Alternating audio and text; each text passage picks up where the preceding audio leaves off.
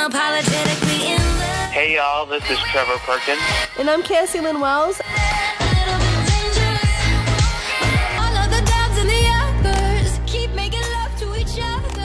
This is Music Like a Lady.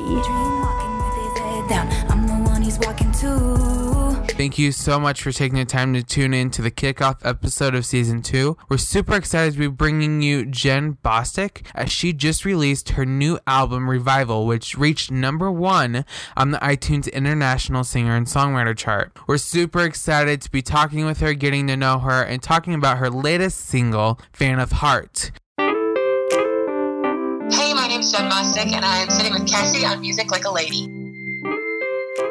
Well, Jen, thank you so much for doing this all. And I see that you have Revival, your album, out to the world. So what's one song that you want everybody to kind of know on this album? Like, if they haven't heard anything from you, what is one song you want them to hear? Oh, that's tough. The whole record is a giant piece of my heart, but I think my favorite track is called Faint of Heart.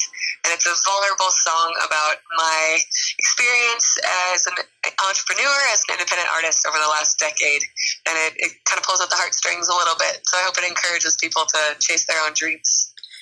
And what's one thing as an entrepreneur, I completely understand where you're coming from with this, because I myself am also an entrepreneur, and it's a lot of work. And you also have to you're the only person keeping yourself accountable. That's it. No one else. And that's really difficult sometimes. So when you're kind of lagging a little bit, what do you do to motivate yourself? Well, I'm pretty driven, so I try to stay on top of things. I think I maybe have the opposite issue where I have trouble taking a break and taking a rest. So I think it's just important. If you love what you do, it makes it a little bit easier, as you well know, that you want to get up and get things done every day. And I think the more work you do, the more you're probably reaching people in the world. And to me, that's my mission. So I think it's just important to keep circling the mountain that's in front of you, what you love to do. Absolutely. Well, Jen, who is someone that you really look up to as an artist? Because I know being a musician, you want to be unique, you want to be different, but who as an artist in some way, shape, or form have kind of showed you their path and you're like, I kind of like that, and I think I might try to do a similar thing? Yeah, my favorite artist is Bonnie Raitt, and she, unbelievable instruments, unbelievable guitarist, she's amazing.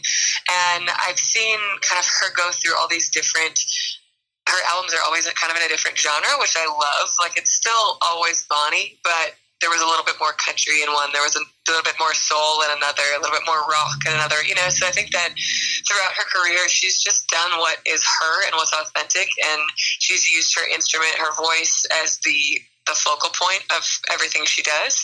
And I think that as an artist who loves many different genres and styles and loves to kind of experiment with different styles, I'd like to follow that career, to just do the music that's authentic to me and just hope that people connect. And non-music wise, because this is a female music podcast, Go Females, and we want to highlight, powerful, inspirational females. And outside of the music industry, who is a person that you really look up to? Like, they have it together, they have the confidence and the drive to really make a difference in our society. Oh my goodness, that's a great loaded question for sure.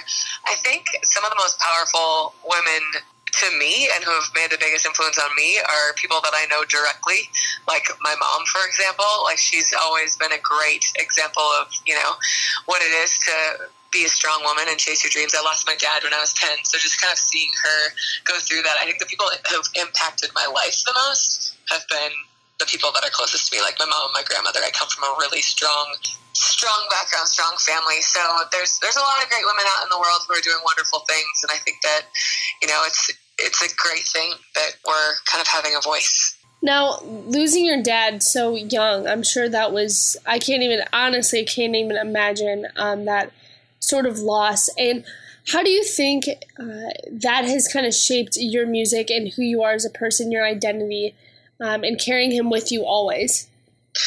My dad was the first person to really encourage me to play music, and after I lost him, songwriting became the therapy that got me through that experience. And it's still to this day, playing music and writing music, it feels like I'm still connecting to my dad that way. And so I have a song called Jealous of the Angels that came out about 6 years ago. And that song is a very vulnerable song about that specific situation. And it's been amazing because I really did pour my heart out into that with two good friends of mine, Jimmy Fortune and Zachary Quest.